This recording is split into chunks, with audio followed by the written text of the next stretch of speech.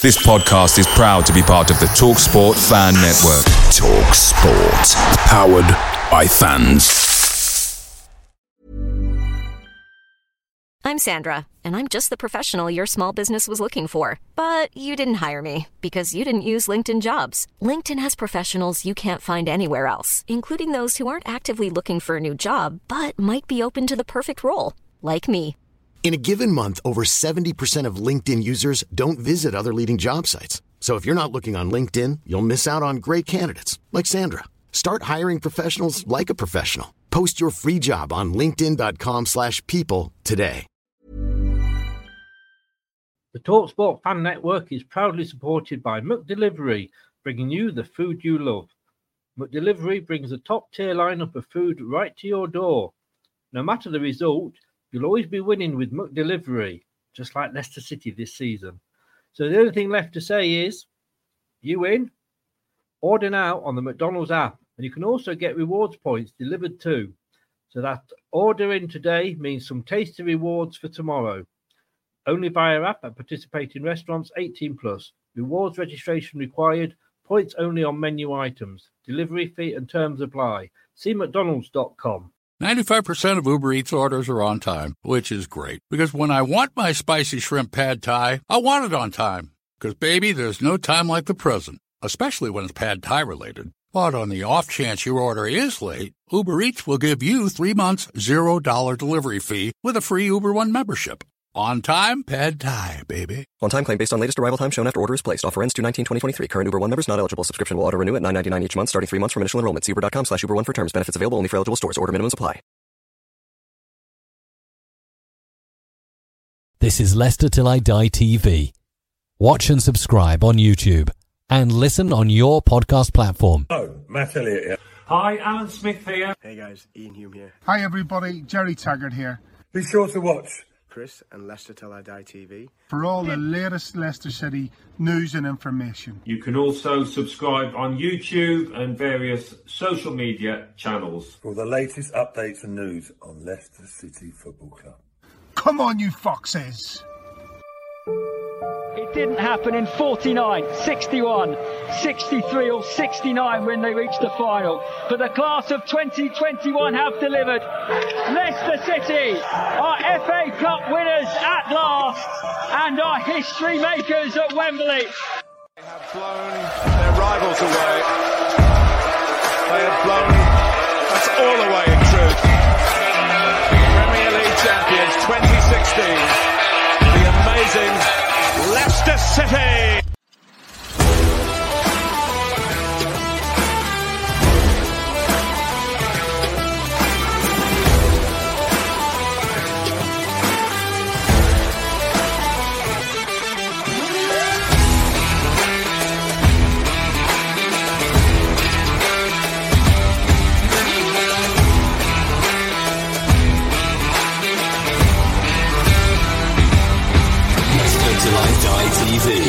Your first choice for everything Leicester City. Tune in and join in now. Right, Chris. All right there. Take two, as they say. Have you ever had one of those days? I am having one of those weeks, I'll tell you. Good evening. This is Leicester Till I Die. I'm Chris, and you can catch us on Facebook, Instagram, and Twitter, and also obviously on YouTube on Leicester Till I Die TV. If you're watching on YouTube, then please give the video a like, share it if you can, and mainly subscribe to the channel. It all helps us grow.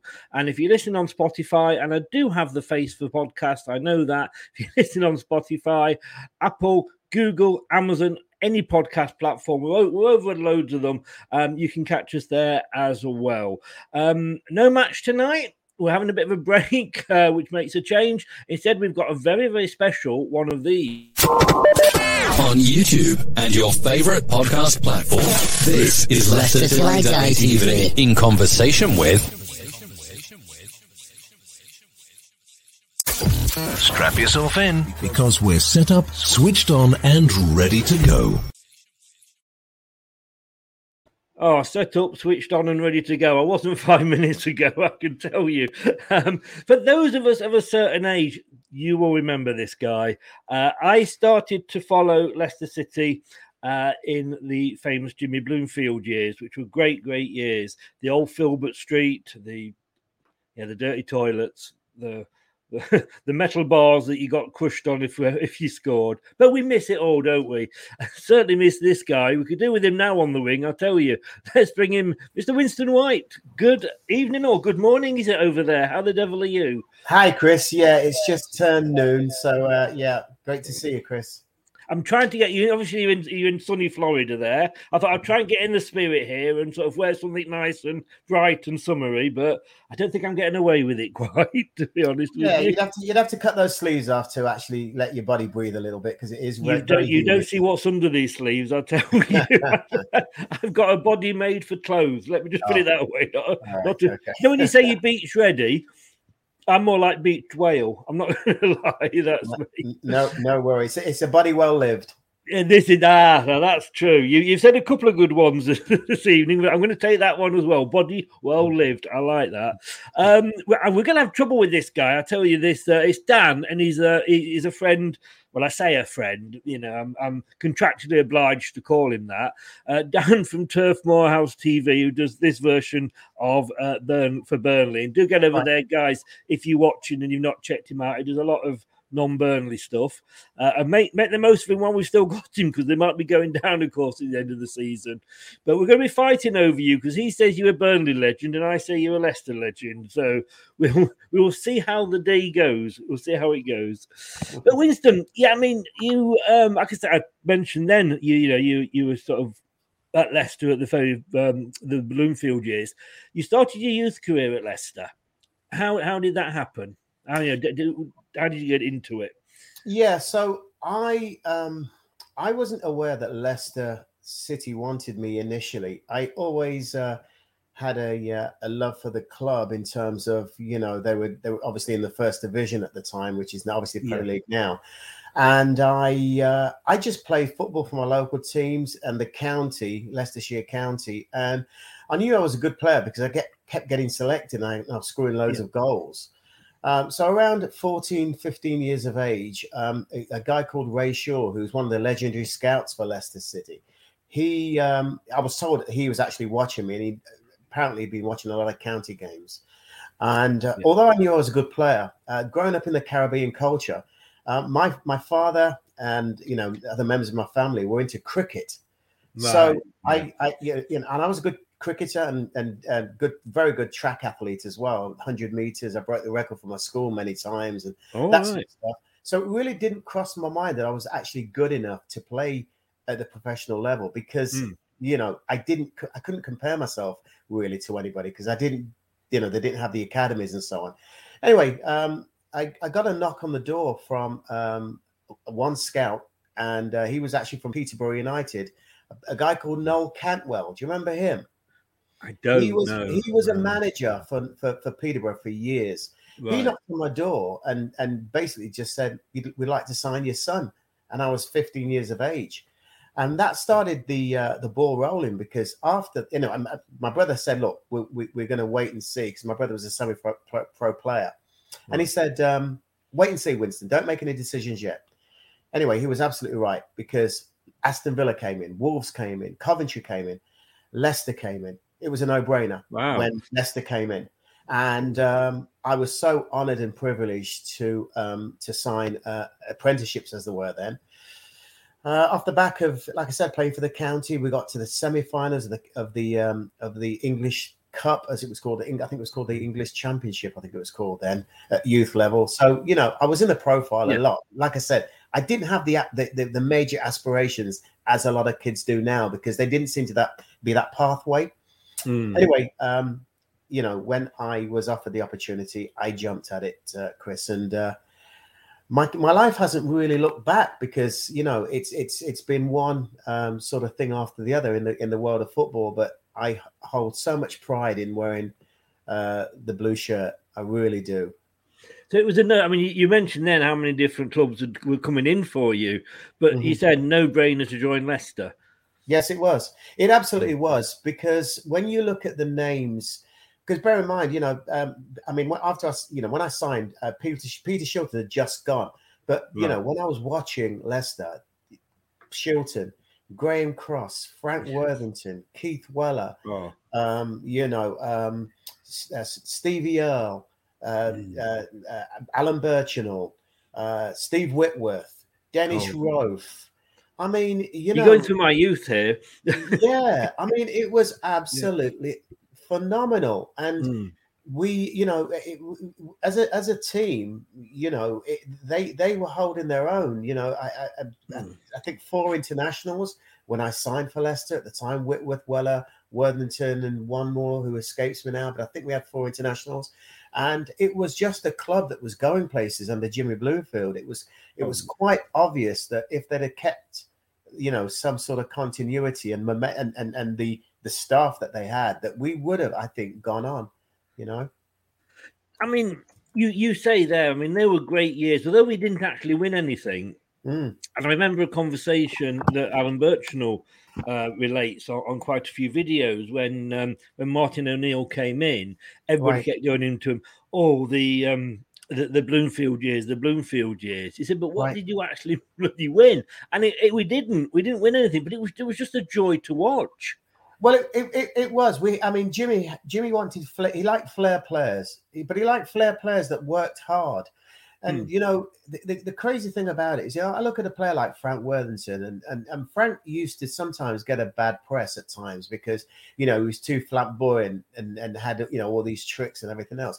But you look at the longevity of a player like Frank Worthington. I mean, it's a joy to behold to have played alongside him and watched him train. He was one of the hardest working players that I'd ever seen.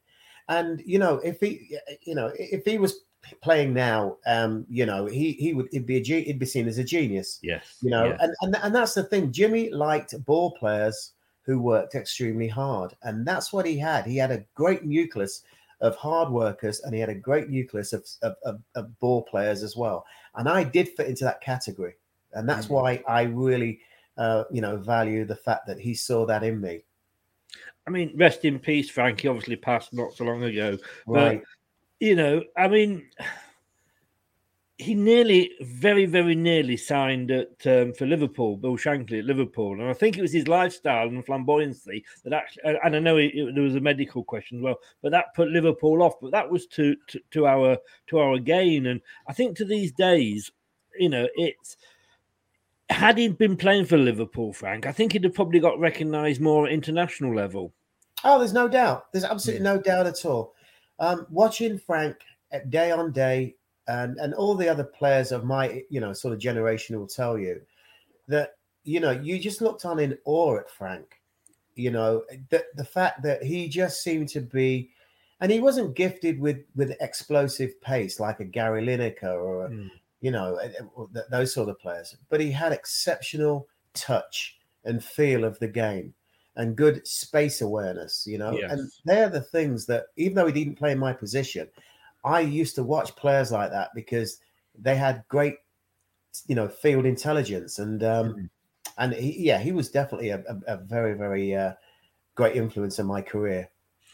And I mean, I think these days he might struggle in the fact of, like you said, he was flamboyant, but with social media as it is at the moment, you can't get away with anything, can you?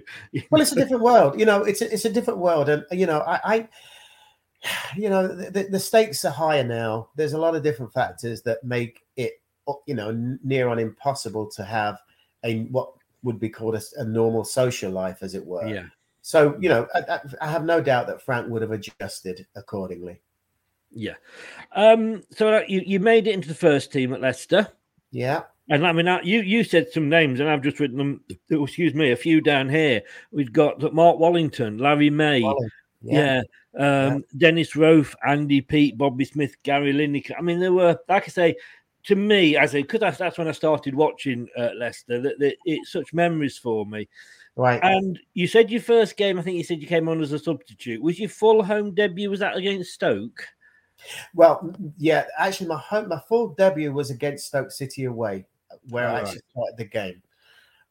Keith got injured midweek, And I didn't know. I was not aware that I was going to be playing. Jimmy came in to see me in the dressing room and just pulled me to the side and saying, "You're playing tomorrow," and that was it. And didn't really say anything else. Yeah. So I had the whole night to think about it. I had the whole night to panic and worry about it because, you know, I know I've been doing well in the reserves and everything else, as a number of players have been doing. But you know, I certainly wasn't ready to take over the great Keith Weller, and but you know, I did actually, in some ways, imitate his style because he was a true winger, Keith. You know. And that's what I wanted. That's where I specialize. So, I mean, when he told me I was playing, you know, I had to be a little bit, in control of my emotions. Let's put it that way. I was going to say how, you know, what was, I mean, your mind must have just exploded. I mean, I'm a fan, and, you know, I can just think if I was in that position, I'd be climbing off the walls. You know, Yeah. You know, the great thing about it is I'm from a great family, you know, live in Leicester. And, you know, when I went home and told my mum that I was playing for the first team, she just went, "Oh, that's nice." You know, and you know, it kind typical of mom, isn't it? Yeah, it kind of put it in perspective, you know, that you know, I was still Winston going home, you know, back to my home in Evington, Leicester. And you know, it was a good thing that she didn't kind of jump up and down and so on. I mean, obviously my brother, who, as I said, played semi-pro, he was absolutely elated, you know. But yeah, it was a really great feeling, and I did play well in the game as well, which is a great bonus. Did you say Evington then? Yeah, Evington. That was my second home in Leicester. Yeah, Evington, East Park Road. East Park Road. I was born and brought up in Evington. Right. Right. You probably don't know, it was Alcester Road. It was near. Yeah, I know Alcester Road. Yeah, Alcester Road, and then we moved to Davenport Road. Yeah, I know Davenport as well. Yeah, I know those roads. Absolutely. Yeah. Oh, well, all our yesterdays here, isn't it? It is. Yeah. There is a change right now, you know. And that pub, was it the Dove pub at the bottom of Wellfield Drive? I have no ideas. I didn't have my first drink until I was 30 years of age, so I have no clue what you're talking about. Well, maybe I shouldn't admit this, but it was a very nice pub to nip into when you got out of school and changed, threw your blazer and tie away and try and get away with it, which we did a couple of times. But I'll take your word for it. Yeah. And you were there, obviously. You saw Jimmy Bloomfield come and go. I mean, yeah. I think I think Leicester fans, it was very much a case of be careful what you wish for, because they were starting to moan, weren't they? I think possibly on the fact that we hadn't won anything, and of course we then got Frank McClintock in. Yeah, and I mean what was that like at the club? Because it all went wrong, didn't it, under Frank? It did. You know, I've said this on many times. It's been recorded many times that the situation when Jimmy left. It wasn't just about Jimmy as a manager and a coach leaving.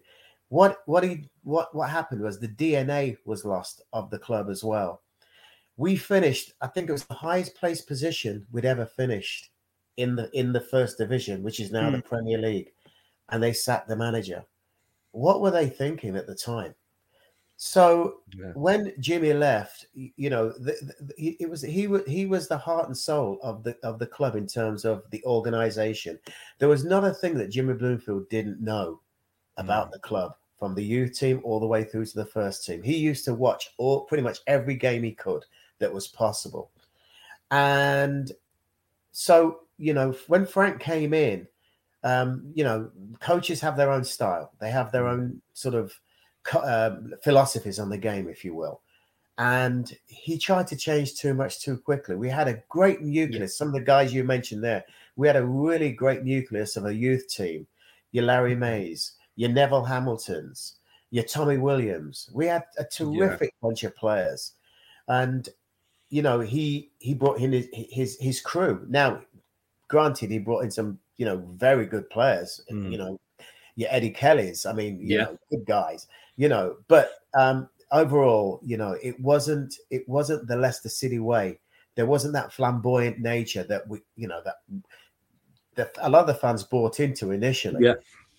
So that be careful what you wish for thing has never been a true thing, because a lot of the spirit of the club was lost when Jimmy left, and I felt sorry for Frank, but it was too much too soon for his first gig. It was his first job, wasn't it? Right. Yeah. And we've seen these days. Wayne Rooney's not done bad, but Frank Lampard struggled. It's you have to sort of get that experience, I think, to be thrown in at and to follow somebody like Jimmy Bloomfield and what he had. I can remember, was it the Luton FA Cup game, and the paper said it was like watching Brazil.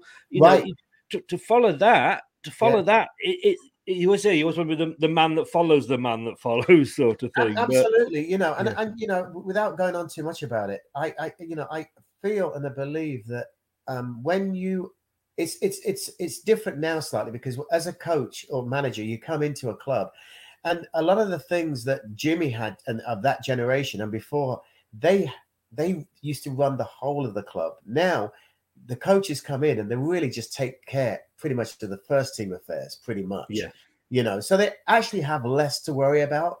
But on the other side of it, if you take, Alex was obviously in the 80s at Manchester United, but apparently he took responsibility for everything to do with the club. And that's what happens when, and Sean Dyche at Burnley, took the, you could see that was his club. Yeah. He knew everything that was going on. And, a lot, it's kind of a lost art now. And I think that when you get that continuity and you get that DNA, which takes time, I think that's when you get success. Yes. And unfortunately, managers don't always get that these days. No. Hi, Talk. Hi, Scott. You've come into the conversation along with Dan and a few others. There's some questions coming in, so we'll save the questions from the viewers until the end. Sure.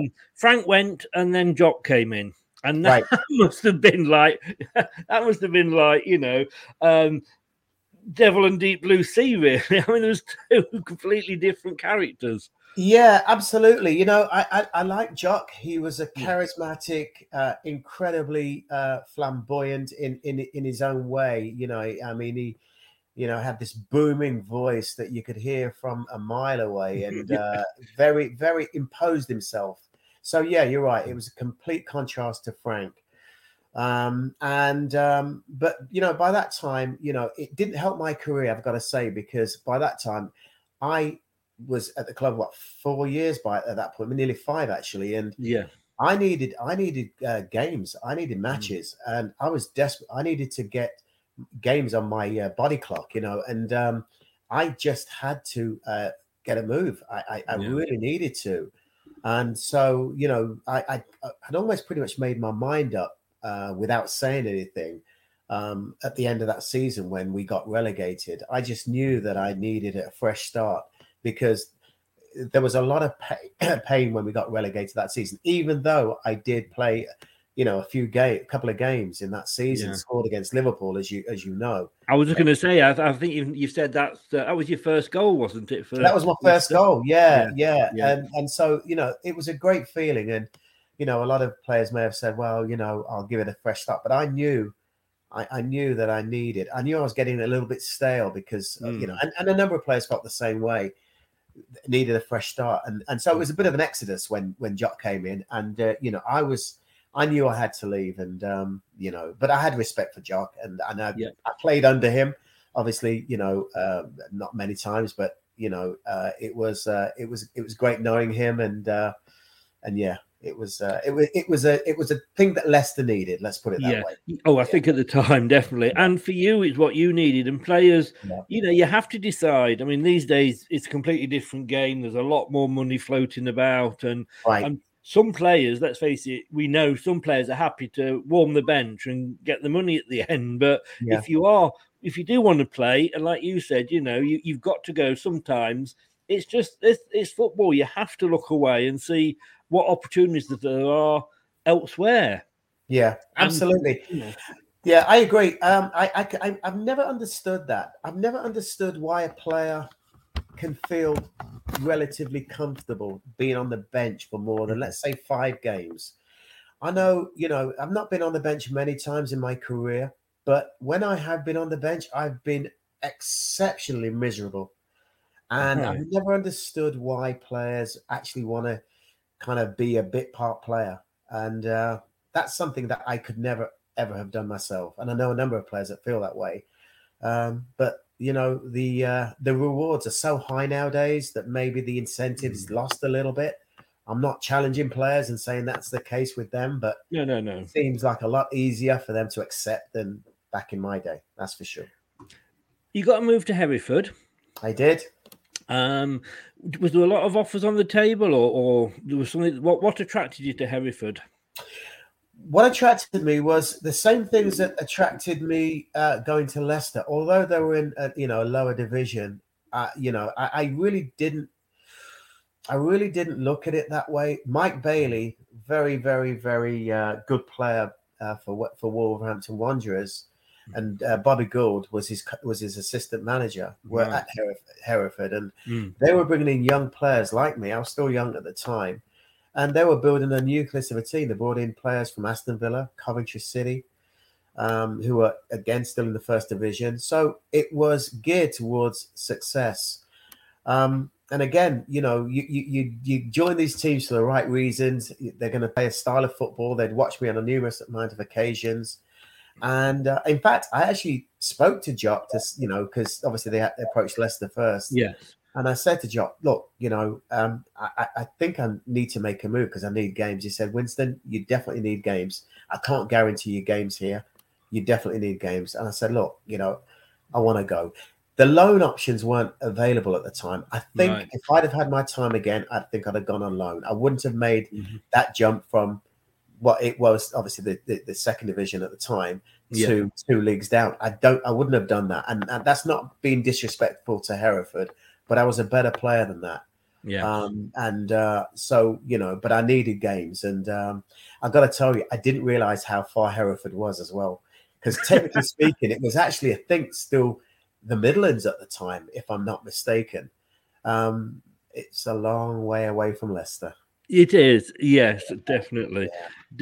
But you I mean, like you say, maybe if you had your time again, you might have chosen somewhere else. But you had a long and fruitful career there, 175 odd games. I did. I achieved my goal and objectives of getting league games under my belt, and there were some good times at Hereford. But Mike Bailey left after 6-7 months, probably less than that actually. And again, it changed. I think we had 4 managers there my time. So again, that lack of continuity, I was a victim of. And I don't want to keep using that word victim, but I think players suffer far more than the public realizes when a manager leaves, especially the manager that signs them. Yes, because that the game is all about belief. And all about providing your players with that belief that you can go out and play. Oh, this is what we say, when you bring in a new manager, you almost, if you've had a bad couple of years, you're kind of writing those years off and starting again because, he'll come in and he might not like 1 or 2 players and he might have a completely different style. When you're changing managers as quickly as Watford do, you don't seem to get that continuity. But like you say, 175 odd games there. And then from there, according to Wikipedia, and I do say that I say Wikipedia to cover myself because it's not always true. You end up in Hong Kong. I did. Okay, so I can share this very openly. I still had another couple of years left at Hereford, but I was desperate to get away because, my game was being affected. I wasn't, anybody seen me play will know that I was a ball player. Yeah. So, it wasn't conducive to my sort of game and the pitches were awful and, Hereford just didn't have any money to bring in better players. Yeah. So I had to formulate an exit strategy. They brought in a guy called John Newman who had been at Derby. And so on. Anyway, decent enough coach, but that was my that was my excuse to say, look, I've had this opportunity. I don't think that I can play here anymore. And he wished me all the best. And I got a move off the back of a guy called Derek Spence and Northern Ireland International, who I was friends with. He invited me over. So I signed a 6-month contract to go out and play in Hong Kong.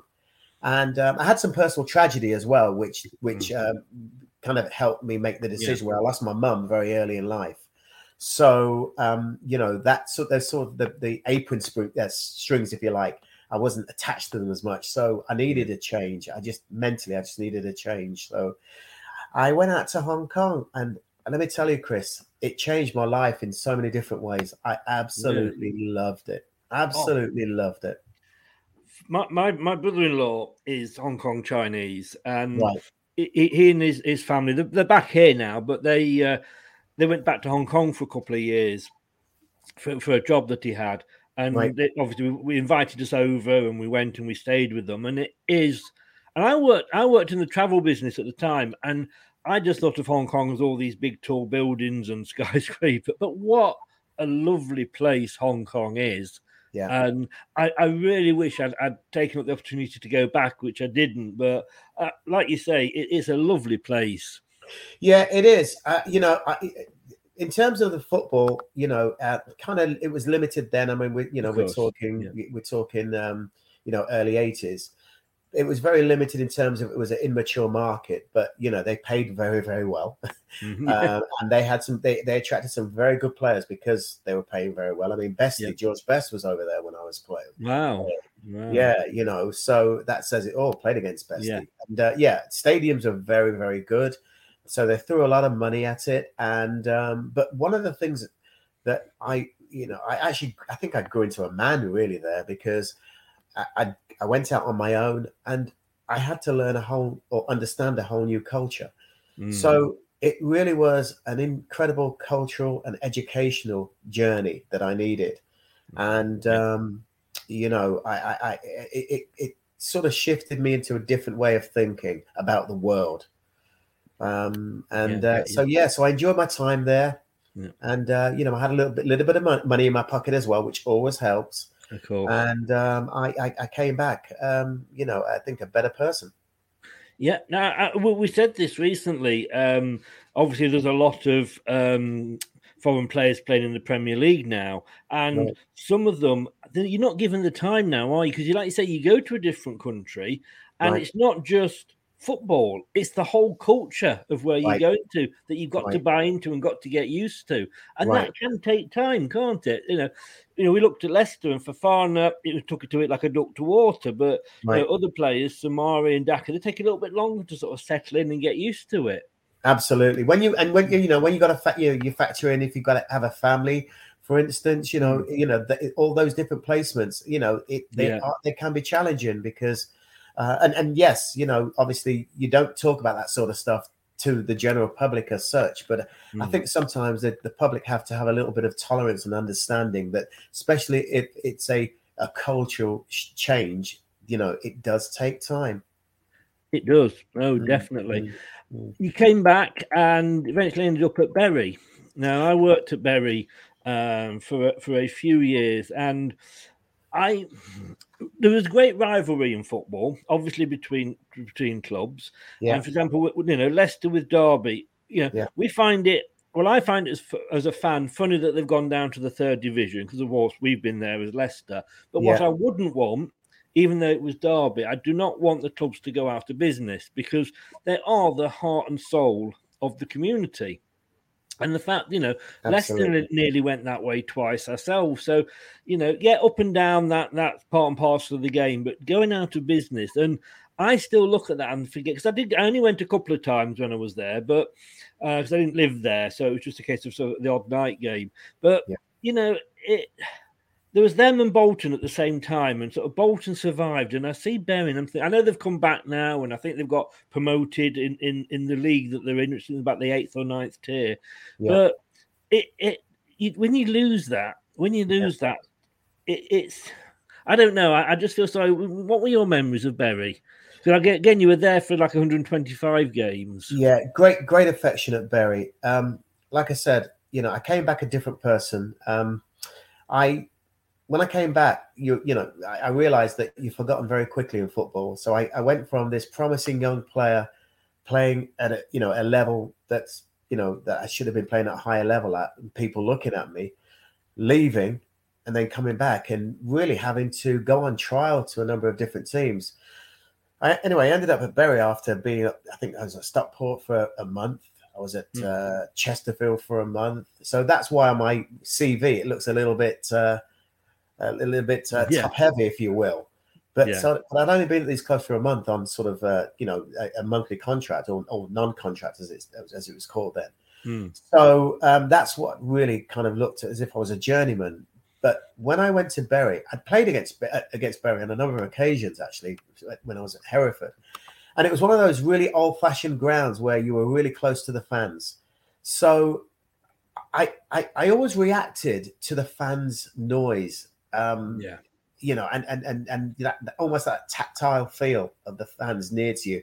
You pick up the ball from a throw-in, and you'd hear every single comment, good, bad, or indifferent. Yes. But I always reacted to that because it gave me that energy. You felt as if you were more than just the game. There was a lot of other dynamics going on. And as I say, I had some really good games at Bury. And it always seemed to be at night games as well. Anyway, so when they came in for me, I went and I was there for I think a month, and then the fans started to sort of shout, sign him up, because I was really fit by that point, and playing really well as a winger, and they had some very good players. So anyway, the bottom line of it is that I signed for them, and I remember the club with incredible affection, and I'm still friends with a lot of my former players to this day. Right. And the assistant manager, a guy called Frank Casper, he was at Burnley as well, wasn't he? He was at Burnley, yeah. So I became sort of that Burnley kind of Bury connection, if you will, because there's been a number of players that play for both teams. Yeah. Yes. You said then, and I don't know what it is, but at whatever level you're at, there's something about a night game. It's just a different feel, and I don't necessarily mean a night game in sort of May or something when it's light, but in the winter when you got the floodlights on, and the hairs on the back of your neck go up, doesn't it? It's the best. Listen, I'm getting chills even thinking about it now. That those night games were always the games where I did shine. I loved playing night games. The ball moved quicker generally because there was a little bit of moisture on the pitch. The floodlights, the whole thing. And what was great about it, although Saturday afternoons were great nights, great days. Sorry, the night games.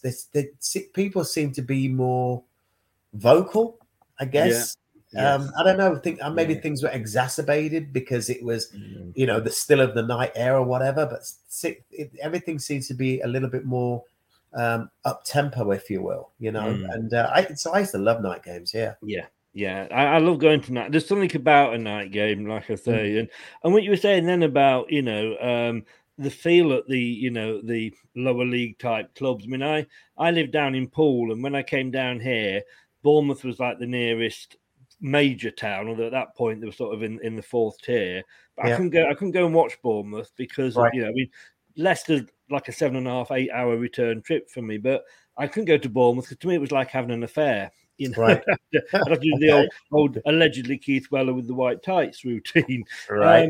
So I went to Poole Town, which are like they're in the southern, whatever it is, about the 10th or 11th tier, right? And you stood behind the goal, and then you start talking to the guy next to you, and he's the chairman, he's the owner of the club, and it's such. And this is why I do get annoyed, like I say, when there's so much emphasis now on the big clubs.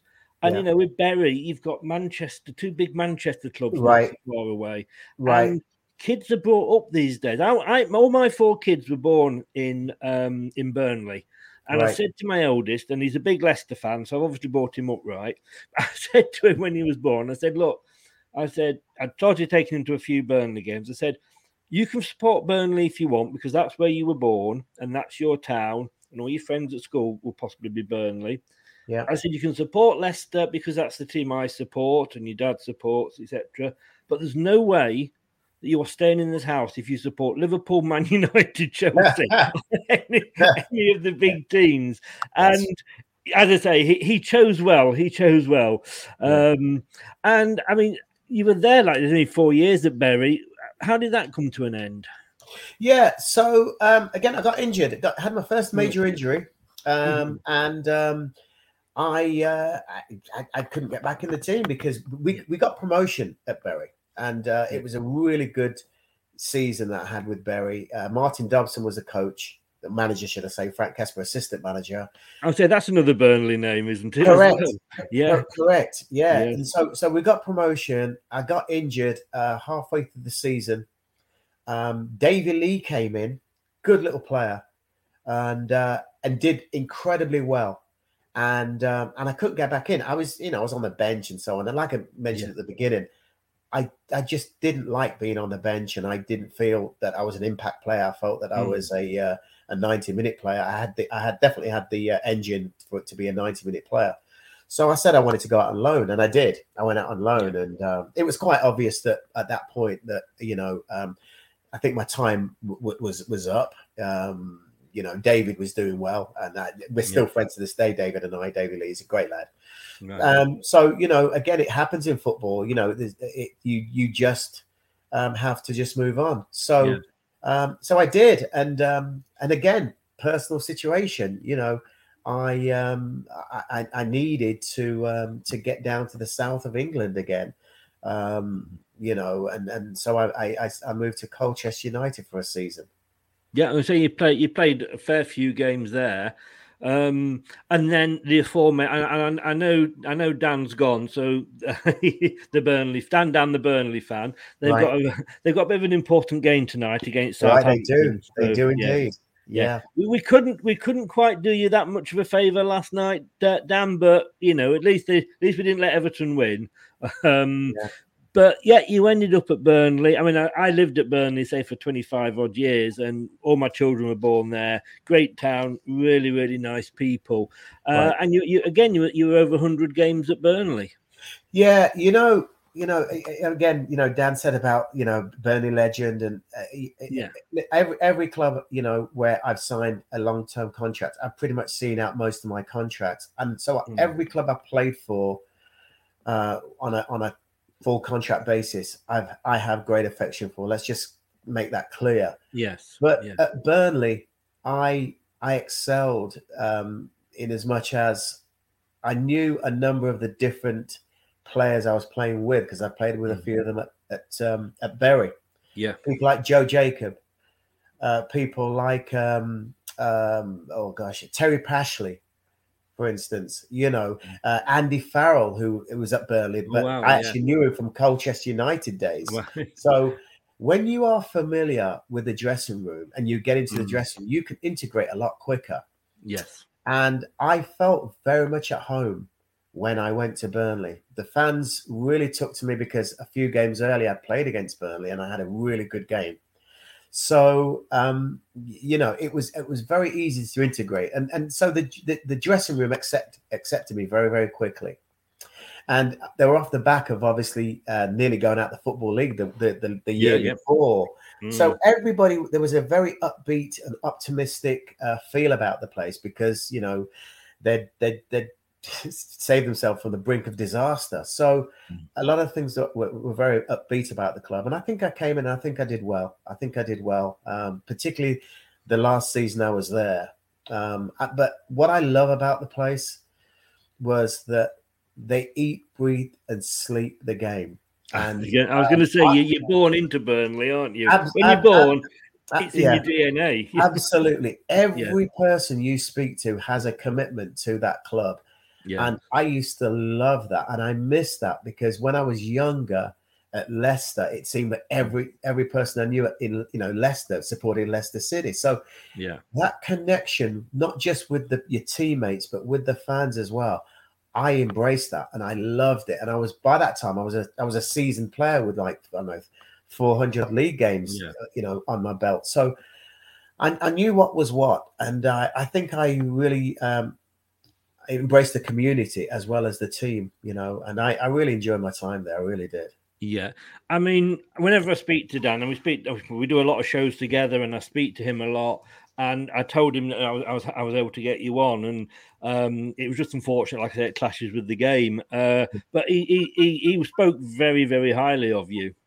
Yeah, that's good to know. I still stay in contact with a lot of fans from Burnley and teammates, and at some point, it doesn't matter where they are, whether in the Premier or God forbid the Championship. When next time I'm in the UK, I'm definitely going to go and see them. Because I've still have a lot of friends there. Yeah, it is long. I mean, before we come on to the questions in the chat, one last question. Obviously, you're based in Florida now. Yes. You lucky so and so. I mean, obviously, that's I don't know sort of whereabouts in Florida, but quickly David Beckham's opening, or not opening, but setting up Miami. Well, yeah, he's got a franchise into Miami. They've been going a couple of seasons now. In fact, I was there at the ground. It's nice facilities. It's a temporary facility they have there, but it's nice. I'm just across the way. I'm on the Gulf of Mexico, where it's beautiful. Oh, right. Oh, you've frozen, Winston. I think we may have lost Winston. Let's hope when we're in the Gulf of Mexico, it's not a hurricane or a typhoon. We'll just see. Yeah, are we back? There for a second. Yeah, that's okay. No, you froze. I just said I hope it wasn't a hurricane or anything. Not at all. Not at all. No, there's nothing blowing at the moment apart from my my enthusiasm. Yeah. I'm going to say, let's be careful what you say there. I know. I was trying to think of something clean to say there. Yeah. Yeah, I know. You'd have to worry about that on this show. I'll tell you. I'm surprised it's not got banned yet. But do you get to see much sort of American soccer, obviously as they call it, or you're saying about the BBC? Do you still watch the Premier League a lot? Oh, let me tell you, Chris, the coverage here. And it's all cable TV, pretty much most of it. The coverage here is outstanding. Pretty much every single Premier League game is televised because they've got the luxury of different channels. So I subscribe to all of them, and I watch pretty much every single game. I have a football widow for a wife. Because I go missing. On a Saturday and Sunday. And with the way the games are staggered now, you just go from one to another, and but it's exceptional. They have a lot of English pundits here. People like Robbie Earle are doing a lot of stuff on here. And one of my old teammates from Bury, Lee Dixon, he does a lot of stuff now with American TV, as does Graham Lasso, who is obviously an ex Blackburn enemy of Burnley. You're safe. Dan's gone. You're safe to mention Blackburn. Right. Yeah, but they are a number of pundits now, so they're starting to understand the game somewhat. But American US soccer is nowhere near to the level that it should be, based on the facilities they have here. They have some outstanding stadiums. We've got them in the World Cup, of course. Yeah, even just at high school level, they have some outstanding stadiums. We have a stadium here in Naples, where I live in Florida, and we've just built a complex here. I was involved in the consultation side of it regarding the soccer, and it's as good as many of the sort of the fourth division grounds that I played at. Exceptional, whole 3,500. Seater stadium, and it's community. It's a community facility. It's crazy. Yeah. I love it. I don't know if it still is, but years ago, because of course we were owned at one point by Milan Mandrić, who owned an American. Right, Alan Birchnell played. This was sort of in the latter version of American soccer. And Alan Birchnell played over there. We'll find out how good America is, because like I said, we've got them in the World Cup group. So indeed, that will be very interesting. Indeed, I can predict very quickly. That incredible fitness levels here. Because because everything is data. So England are going to come up against an exceptionally fit team, and England obviously prides itself on its level of fitness. But when it comes down to it, it's going to be all about skill on the ball and ability on the ball. Yeah. And I think that will determine who gets out of the group. Mm-hmm. Yes. And so I have no doubt that it will be England that gets out the group, but the US will come with a very, very well prepared team. Okay. It'd be nice for them to go through. It really would. But yeah. We'll go on to some questions now. Sure. Spencer's just said here, what was it like playing with Keith Weller before his time? Cheers, Spencer. Meant to be one of the very best. Yeah. Keith, I learned so much from Keith. God bless him, he passed away a few years ago. But before, when I left Leicester and we came back to at the Farewell to Filbert Street event, and I played in that game, and it was amazing. And I saw Keith. You should say that. Yeah, right. There you go. Yes, I was there. I was part of that. And so I was so proud to, we were having a couple of drinks afterwards. And I said to Keith, I hope you realize how much you meant to me, Keith, because, I've traveled, I've seen a lot of players, and he was one of the very best. There's no two ways about it. And unfortunately, there was a lot of good players in that era. So I think he had 4 caps, if I'm not mistaken. Yeah. But again, possibly would have had more had he been at a bigger profile club. Yeah. So playing with him and watching him training and so on, the consummate professional. And again, sadly, he left. When Jimmy left, he left. Yes. Yeah. I think that was like I say, going back to the be careful what you wish for. There were so many players when Jimmy left that. And like you say, maybe Frank tried to do too much too soon, but there was that team was just decimated after that. It was. Yeah. Dan says here, which player would you say you tried to model your game on? Okay, so when I was growing up, Eddie Gray was a terrific left winger for Leeds United, and I just used to love the ease that he used to go past players, and he had this way of taking you one way, dropping his shoulder and going past you. So I mastered that technique very quickly. Although I was right-footed, I mastered the technique very, very quickly. And so I would say that, because of his style of play, I think I modeled my game initially on him. But like I said, the influence of Keith Weller was fantastic to me and really helpful.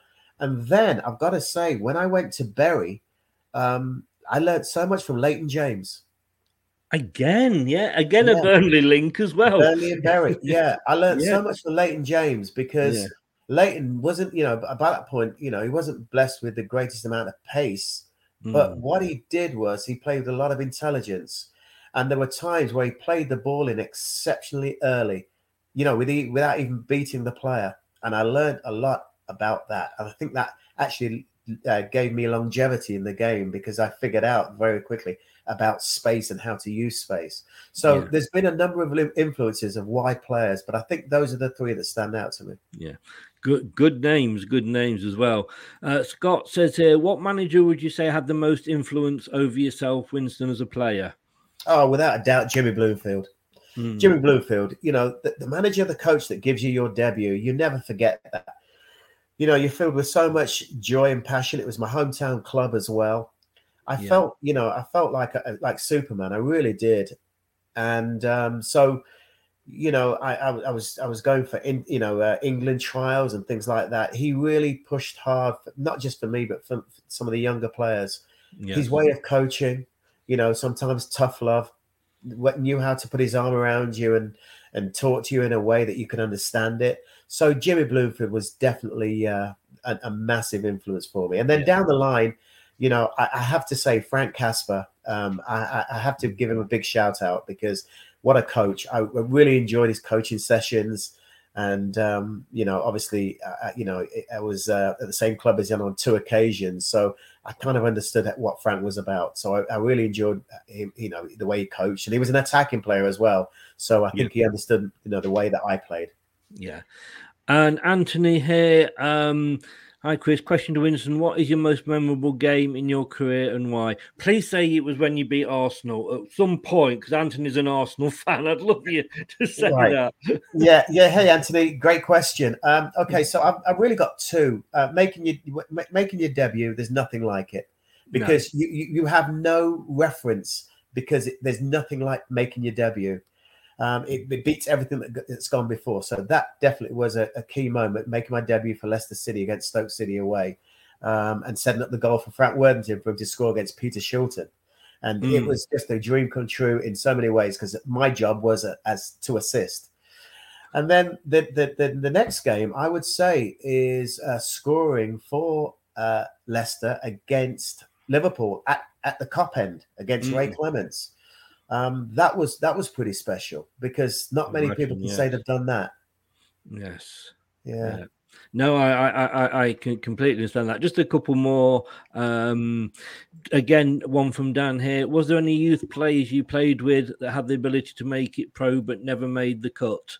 Oh gosh, we're talking all day about that because you do see players come and go, but what people sometimes don't understand about the game, it's not just about ability.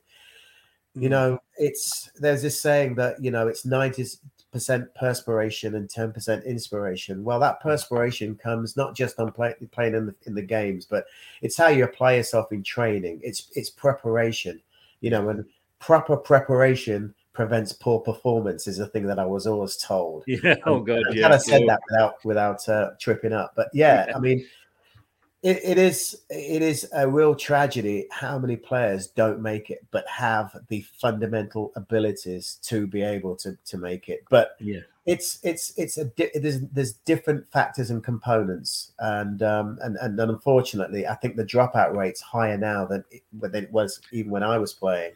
And that's a real tragedy, because we do have some lost talent out there. Yes. Spencer has here. Now, put your feet up and get comfy. Winston, what do you think of today's Leicester side? I mean, I don't know how much you've seen and followed Leicester. Oh, listen, I'm Leicester till I die. Come on. Yeah, absolutely. I was privileged to be at the Everton game when we picked up got the championship. It was, it was amazing. Yes.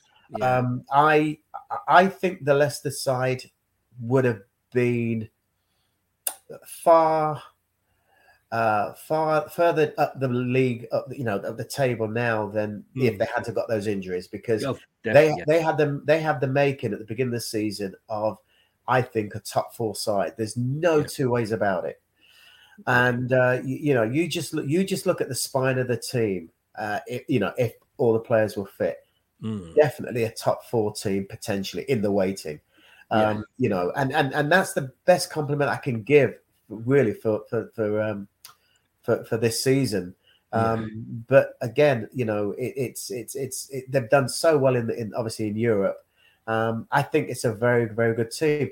I think at some point they're definitely going to have to get somebody of the quality and goal scoring prowess of Jamie Vardy, I think, to maintain that continuity. But I think they've got some really good defenders. Unfortunately, it looks like the boy Tielemans is going to be leaving, which is a real shame. But I think they can cover. I think they'll have cover for that, because you look at some of the players that have come through. I think they'll have more than enough. And they're a very young team, the youngest in the league, if I'm not mistaken. It's one of them, certainly. Yes, I think. Yeah. So the future is looking incredibly bright, and I'm proud to say I'm a Leicester lad when I see the way they play as well, because they play with a panache that I really like. It is, and like you say, we've had two amazing. Well, the seasons we've had since we got taken over have just been unbelievable. The 2000, the Premier League trophy, then the FA Cup, then the Community Shield. We've got to go and win something in Europe. There's nothing left, nothing left in this country to win. Right. We've done everything. It's amazing when you think. Again, we're of a generation where.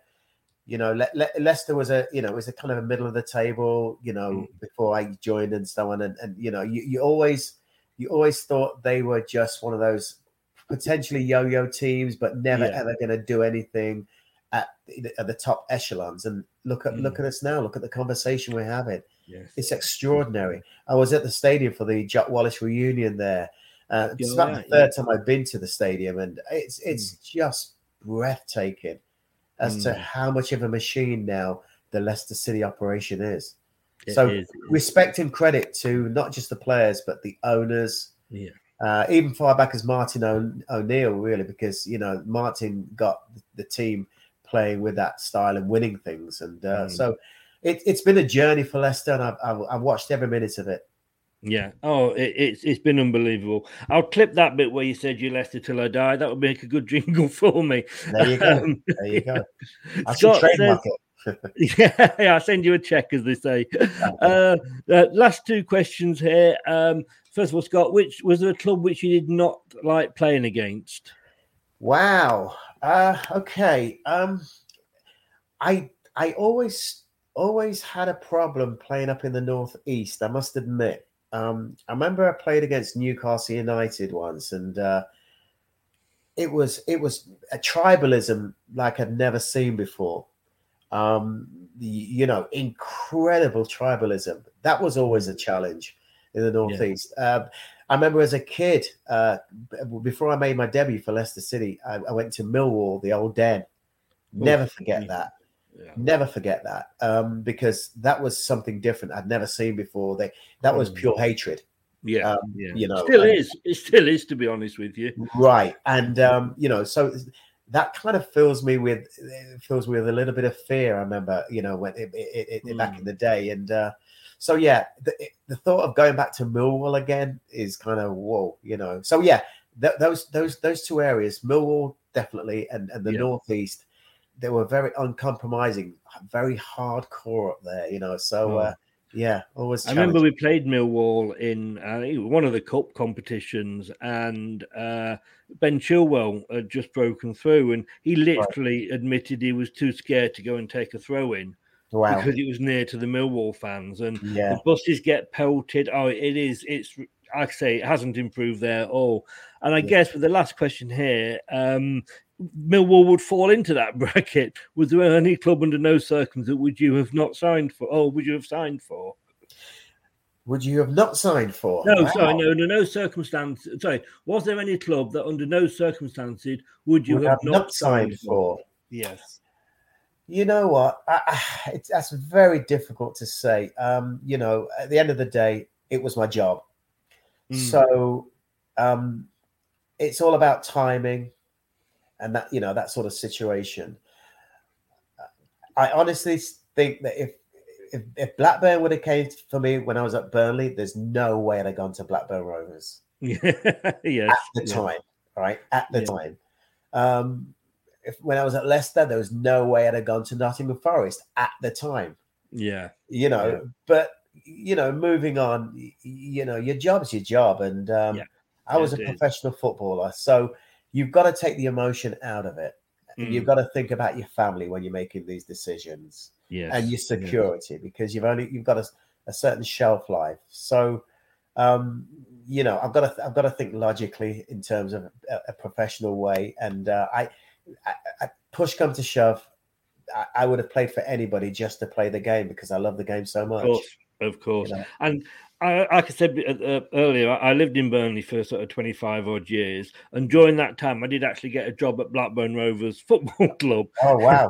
It was in the sales department. And of course, as part of working for them, you got 2 free season tickets. Right. So I used to take my sons to watch it. And we have the shirts, because you got to have the shirts when when you're watching a team, and we used to stop on the motorway on the M65 on the way home, get out the Blackburn shirts and everything, put normal clothes on before we could drive into Burnley and feel safe. It's incredible. I know a few of the Blackburn lads, and we played against Blackburn a couple of times when I was at Burnley, and the rivalry there is incredible, intense. But it's amazing.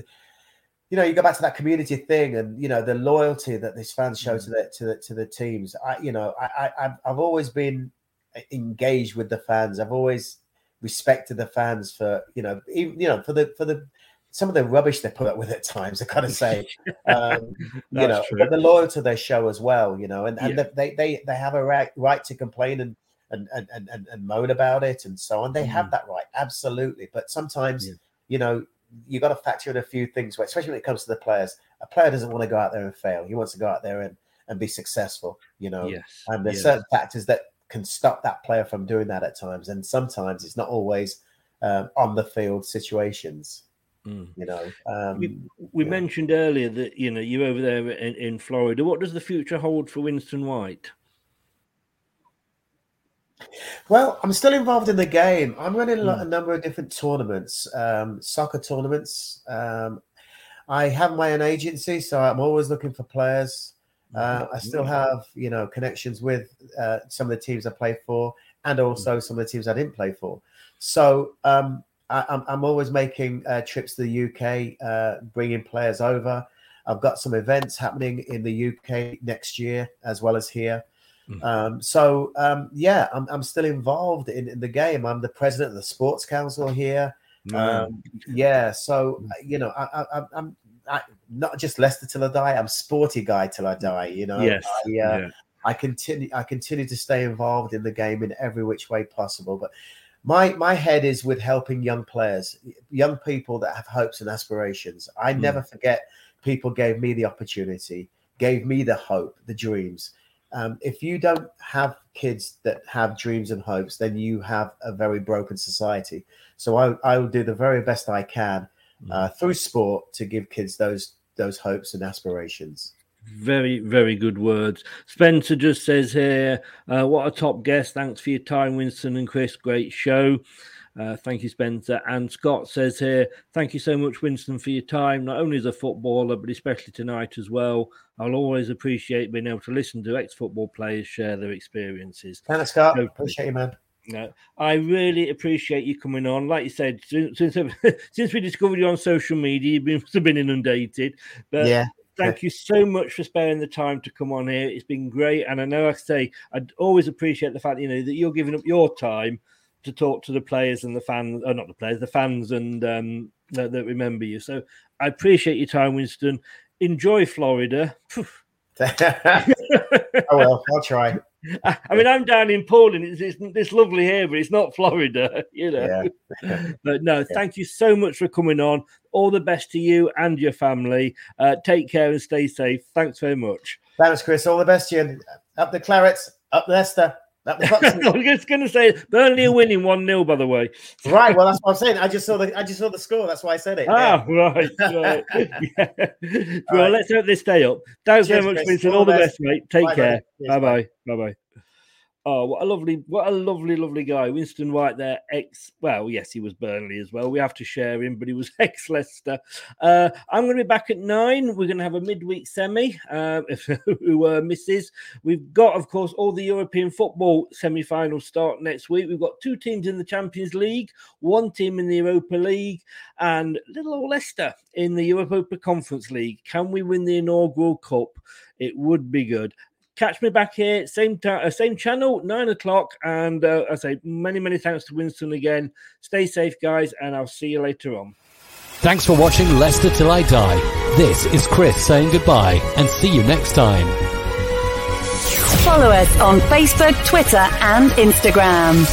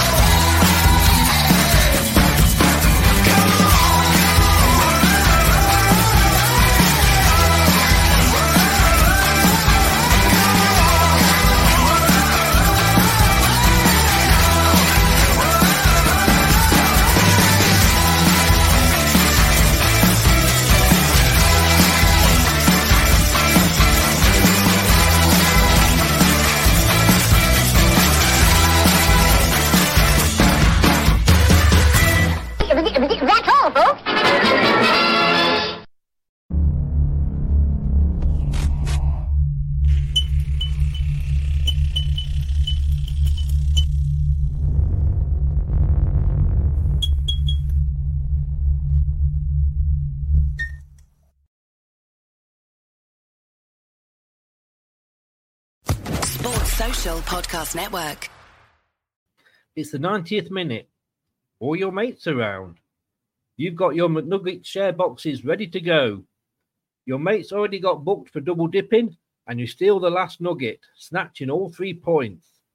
Perfect. Order McDelivery now on the McDonald's app. You in? At participating restaurants, 18 plus, serving times, delivery fee and terms apply. See mcdonalds.com. When you make decisions for your company, you look for the no-brainers. And if you have a lot of mailing to do, Stamps.com is the ultimate no-brainer. It streamlines your processes to make your business more efficient, which makes you less busy. Mail checks, invoices, legal documents, and everything you need to keep your business running with Stamps.com. Seamlessly connect with every major marketplace and shopping cart. Schedule package pickups and see your cheapest and fastest shipping options from different carriers, with rates up to 89% off USPS and UPS rates. And with the Stamps.com mobile app, you can take care of mailing and shipping wherever you are. Make the same no-brainer decision as over 1 million other businesses with Stamps.com. Sign up with code PROGRAM for a 4-week trial, plus free postage and a free digital scale. No long-term commitments or contracts. That's Stamps.com. Code PROGRAM. This podcast is proud to be part of the TalkSport Fan Network. TalkSport. Powered by fans.